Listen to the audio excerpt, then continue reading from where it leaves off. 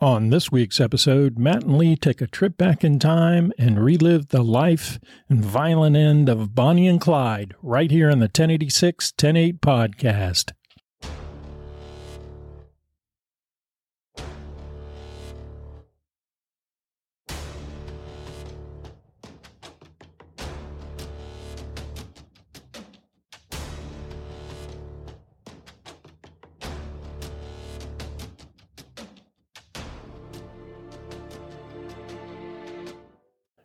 Hello, everybody. Welcome back to the 1086 108 podcast. We're your hosts. I'm Lee Alexander. And I'm Matt Taylor.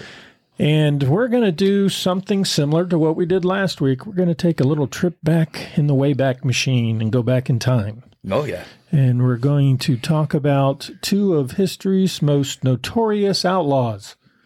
Not of the Old West, though, this time. Oh, no. No, this is more of the... I don't want to say modern era, but the... Great Depression era. The Depression era. Yes, it is. We're talking about the infamous Bonnie and Clyde.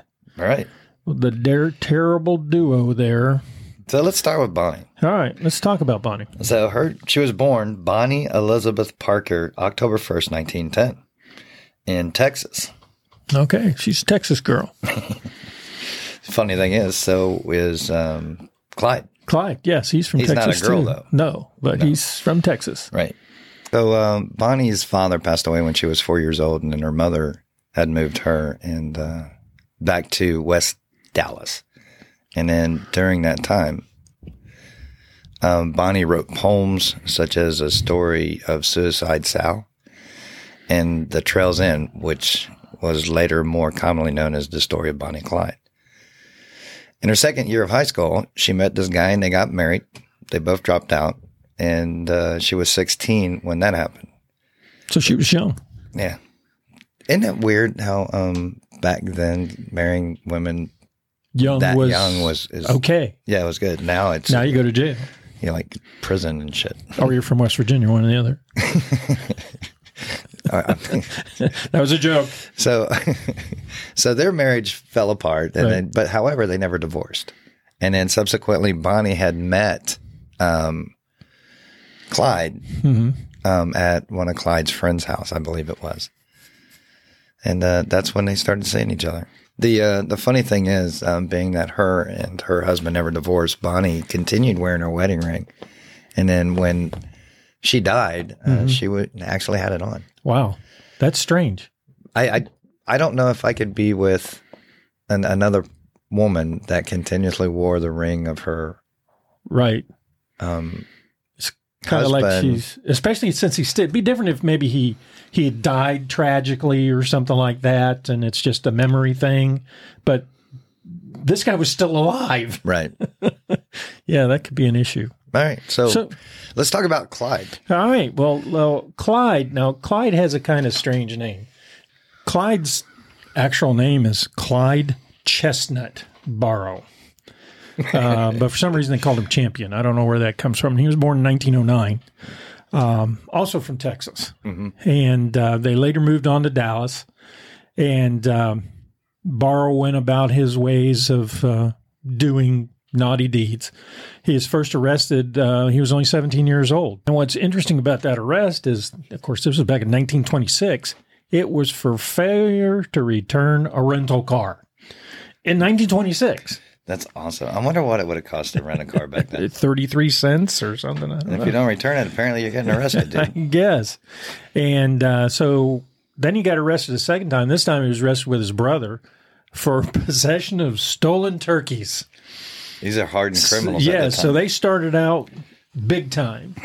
And, sometimes, though, he wasn't always a criminal. For a couple years, he had actual real jobs, but then he went into cracking safes, robbing stores, stealing cars.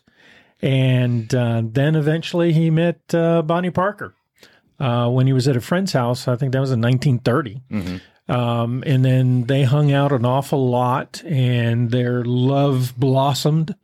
And then Clyde eventually got arrested in Dallas and got convicted of auto theft. So he ended up going off to prison, and he was only 21 years old when that happened. He escaped from prison using a weapon that Bonnie had snuck into him, and but he got caught just a short time later. One of the things that you didn't hear much about in the stories of Bonnie and Clyde or in the movies of Bonnie and Clyde is while he was in prison, he was a victim of sexual assault. And that's where he lost his mind over the ongoing problems he was having. And he ended up killing the guy that was, assaulting him and beat his head in with a pipe. Right. So I guess he beat him with a pipe because he was giving him the pipe. So the cool part about that is he conned somebody that was already serving a life sentence to claim responsibility for that. Yeah. Now, see, that shows you he's a smart guy. Yeah. He's not not an idiot completely. So, wait a minute. You're saying he's not an idiot, but let's think about this. So he's back in prison and he thinks he's going to do hard labor. Mm-hmm. So to avoid that, he ends up cutting 2 toes off.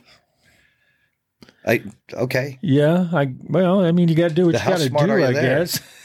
So what he didn't know, what this dumbass didn't know, is that his mom had petitioned the courts to get him released. And it's alleged that 6 days later, after cutting his toes off, he got out of jail. If he'd have just waited a little bit longer.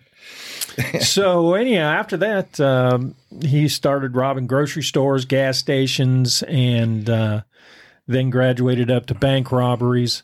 So his career really took off. Right. Well, apparently his stint in prison, killing people and getting raped and stuff like that really changed his mindset. Made him a hardcore criminal. Right. It's one of the alleged inmates had said that he had watched him change from a schoolboy to a rattlesnake. Well, that makes sense when you look at how drastic his crimes started to change. Yeah, change.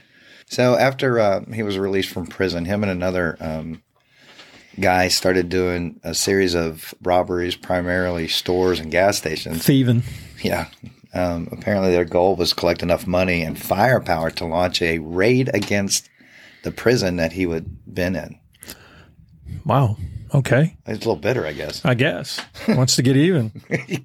Could you imagine? What are you going to do? Well, I'm going to take on a fucking prison. No, you're not. No, you're not. You're one of 2 guys here. This is messed up. Now, during this time, Bonnie got arrested. Right. And she ended up going to jail. And again, while she was in jail, she's writing her poetry. And she ends up getting out of jail, and short time after that, her and Barrow hook back up and get on the road to robbing. Well, they got to start somewhere. Yeah. So then in April, they did a robbery, and during that time, the store owner was shot and killed. And the store owner's wife identified Clyde as being one of the shooters, even though he was supposedly the driver of the car. Mm-hmm. So that was, a ding on his record right there. So you got to think about that. If you're going to go commit crimes and you're like the getaway driver, mm-hmm. make sure nobody in that car looks like you. Yeah, wear a mask, something.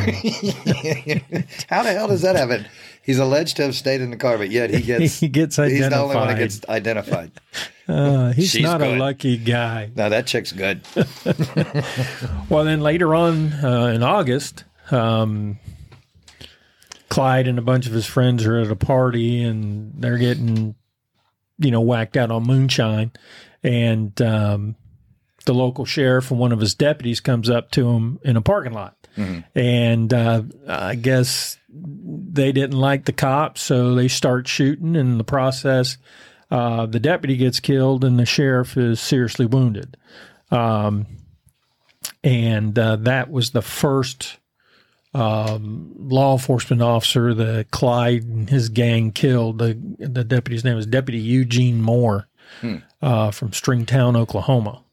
And so, he won't be the last law enforcement, that they killed during their, years of criminal activity. It's alleged they killed 9 law enforcement officers. Wow. Or he participated in killing 9 law enforcement officers. But their spree kept going, man. And they were in the process of stealing a car, and the car owner comes out, and they end up killing him. Just over a car. Right. So, and that guy was a young man with a family, just to get his car. Yeah. Wow. Barrows had already then killed a Tarrant County deputy, Malcolm Davis, had stumbled into a trap law enforcement had set to catch other criminals. So, wow, that's bad luck. Right. So up until this point, we got 5 dead people, man. Wow. And what, how many? 2 law enforcement officers and one seriously wounded? Yep. So at that point, the crime becomes a family affair.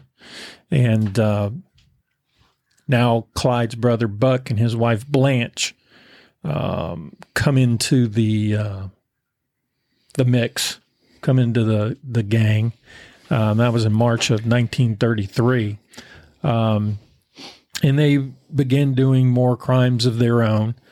But they were at a hideout in Joplin, Mississippi. And supposedly Buck and Blanche were there to visit and actually try to talk Clyde into surrendering to law enforcement. But while they were there, they were having really loud parties, card games, and it drew the suspicion of local law enforcement. And so law enforcement got a group of 5 cops together thinking they were going to break up a bootlegger operation. And, of course, they show up against the Barrow gang. And a shooting ensues, a gun battle ensues. And during that time, Detective Harry McGinnis and Constable J.W. Harriman were killed. Bonnie Parker is shooting a BAR. So that shows you the kind of mentality she has for handling that big weapon. Mm-hmm. And if it wasn't for a button, this story would have ended right there, because Jones was struck by a bullet, Buck was hit by a ricochet off the wall, and Clyde was hit, but his suit coat button deflected the bullet. That's a lucky button. He better put that on every suit he has from then on. I agree. You know, where can we find this button? Yes, I want one of. It's a John Wick suit, I think. Right. They ended up escaping that shootout, but in the process, running away, they left all their stuff behind. Mm-hmm. And one of the things they left behind was Buck's parole papers. So that gave the police an idea of what was going on and who was here. They left a bunch of guns, some of Bonnie's poetry, and some undeveloped film. And a camera, right? Yes. And the police developed the film, and that's where a lot of these famous pictures of Bonnie and Clyde came from. Mm-hmm. The one with her holding a gun and the cigar in her mouth, or pointing the shotgun at Clyde, came from these pictures that they acquired after this incident. So now the gang has gone far north as Minnesota, where they had committed robberies. They committed robberies in Indiana. During an incident where they're trying to steal a car, they subsequently kidnapped a male and a female in Louisiana. This was normal for them, apparently. So on several events between 1932 and 1934, they had kidnapped police officers and robbery victims. Wow, even cops. Right. So, and they normally would release the hostages far away from home, and they would provide them money so they could get home. Well, that's kind of them. Appreciate it. Yeah, that was nice. They're awesome. They did them a solid. So during these events, obviously the Barrow gang and Bonnie and Clyde became famous. Right. So because of headlines and stuff like that. Well, they had movies made after them. Right. But the gang in itself was extremely ruthless. Mm-hmm. They would shoot anybody that got in their way, to include police officers and innocent victims. And which these murders opened the eyes to the public, and the reality of their crime started setting in. Yeah, who they really were. Yeah. They were cold, ruthless, nasty people. But, well, you got to give it to them, man. They were well dressed. Yes. And in looking at these pictures, Bonnie's always wearing a nice dress. Clyde's always dressed in a suit with a tie. And it seems like every time you see a picture of him, it looks like it's in a hot, dusty location. Well, at least they had a little class in their dress. They did. They always did look nice. It was almost like a thing of the era, I guess, with the way they dressed. But you think about it now, though. Go into any courtroom in any part of this country, and when they're working criminal cases, these guys will show up, guys and girls, Joshua the Ragman and her sister, too. And they look like shit, dude. They're showing up flip-flop shorts, nasty shirt, hair's all fucked up. Haven't had a shower in a week. Tweaking, drunk. I mean, there's no dignity in appearance. No, and it just... it's fucked up. Yeah, it makes you wonder what happened. I mean, even the hat. Right. You know, wearing the hat that they looked like businessmen. Right. You know, and that's funny. I find that hilarious when you look at society today, like you said. Right, but it seemed like, again, back in these pictures, man, it's just everybody. It wasn't just the bad people. It was everybody took pride in their appearance and stuff like that. And then you blink your eyes, fast forward to 2023, and you look at what? And you go, what? Right. You got women that are basically half naked. Right. You got guys that they're wearing their, even white, black, it doesn't matter. They got sometimes the guys are wearing the dresses. Baggy pants. And now we're into all this other bullshit I won't go into. Yeah, it's craziness. But, you know, you think about it, these folks are traveling together constantly in a car. Right. 2, 3, 4, 5 in these cars, traveling great distances, constantly moving from place to place, trying to stay out of the... No AC in these cars either. That's right. Then. So it's hot, it's dirty, it's dusty, so tempers flare, they bicker amongst themselves, they don't pay attention. Like with these folks, there were several circumstances. Like one time, Clyde wasn't paying attention when he was driving. He missed some signs, went into a bridge that was under construction, and they ended up flipping the car into a ravine. Bonnie gets burned really bad, whether it was from gasoline or battery acid. It's kind of up in the air. But she got all messed up. She could barely walk. Half the time, Clyde was having to carry her while she healed. During that time, they were going to friends and families, residences, trying to hide why they healed. And during that time is when they kidnapped the Collingswood County Sheriff, a guy named George Curry, and the city marshal, Paul Hardy. Lucky for them, they weren't two of their victims. They left them handcuffed and wrapped in barbed wire in a tree in Eric, Oklahoma.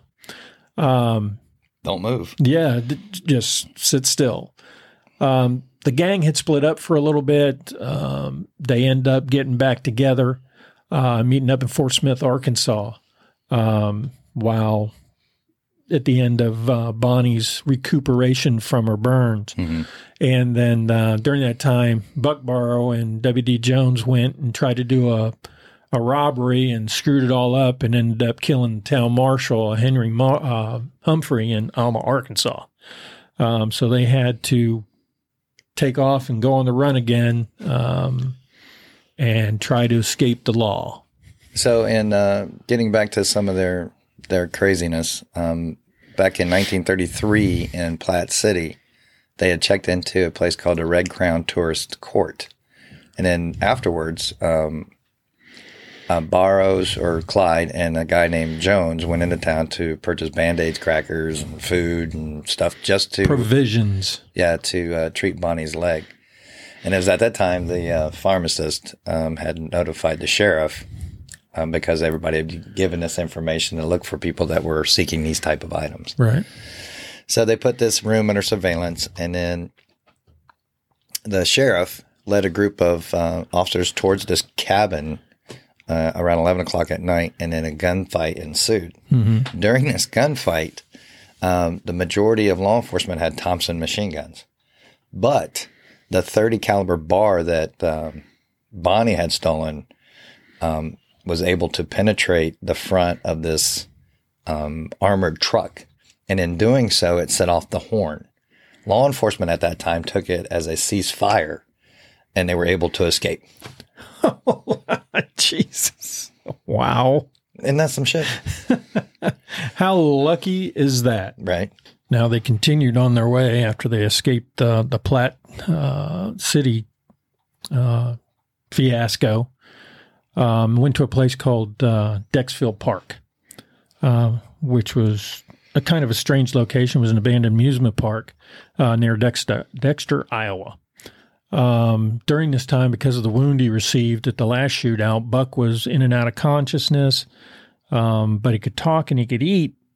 But this massive head wound was so bad that they dug a grave for him, expecting him to die. Well, during this process, because of the injuries, local residents saw the bloody bandages and notified the local police, and they figured out, oh, this is going to be the Barrow Gang. So a group of law enforcement officers, along with like 100 spectators, encircled the gang, and a shootout ensued. And during that time, Clyde, Bonnie Parker, and W.D. Jones were able to escape, but Buck got shot in the back, and him and Blanche both were captured. But Buck later died a short time later from the head wound. So for the next few weeks, the other three were roaming all over the place, Colorado, Minnesota, Mississippi, doing robberies, trying to, restock their weapons, and they even broke into an armory in Illinois, getting some more big weapons, some more BARs.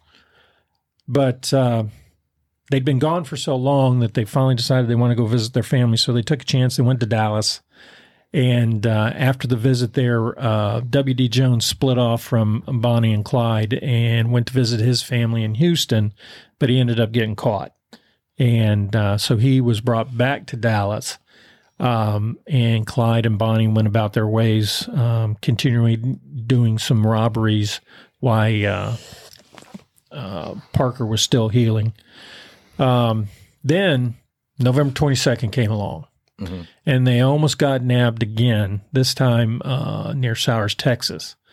Dallas Sheriff Smoot Schmidt, and say that three times fast. Smoot Schmidt had found out about them being there, so he'd set up a trap using some of Clyde's family as basically bait. Mm-hmm. But when they got there, Clyde sensed something was wrong, and instead of stopping, he kept driving on by. Well, the deputies opened fire on the vehicle, and one of the BAR rounds went through the car and hit both Bonnie and Clyde in the legs. However, they were able to escape. And it was just almost a week later that they were hit with indictments for the murder they did back in January of the Tarrant County deputy Malcolm Davis. So that brings us to the end game, the final run, final hurrah of Bonnie and Clyde. Right. So what we're going to do, folks, is we're going to actually turn this into a two-part episode. Mm-hmm. We're going to bring this episode to an end here in the story, and next week we're going to focus on the task force, or the people tasked with putting an end to the Bonnie and Clyde era. And we're going to talk about one fellow by the name of Frank Hammer, who, in reality, he was like the Bonnie and Clyde of good guys.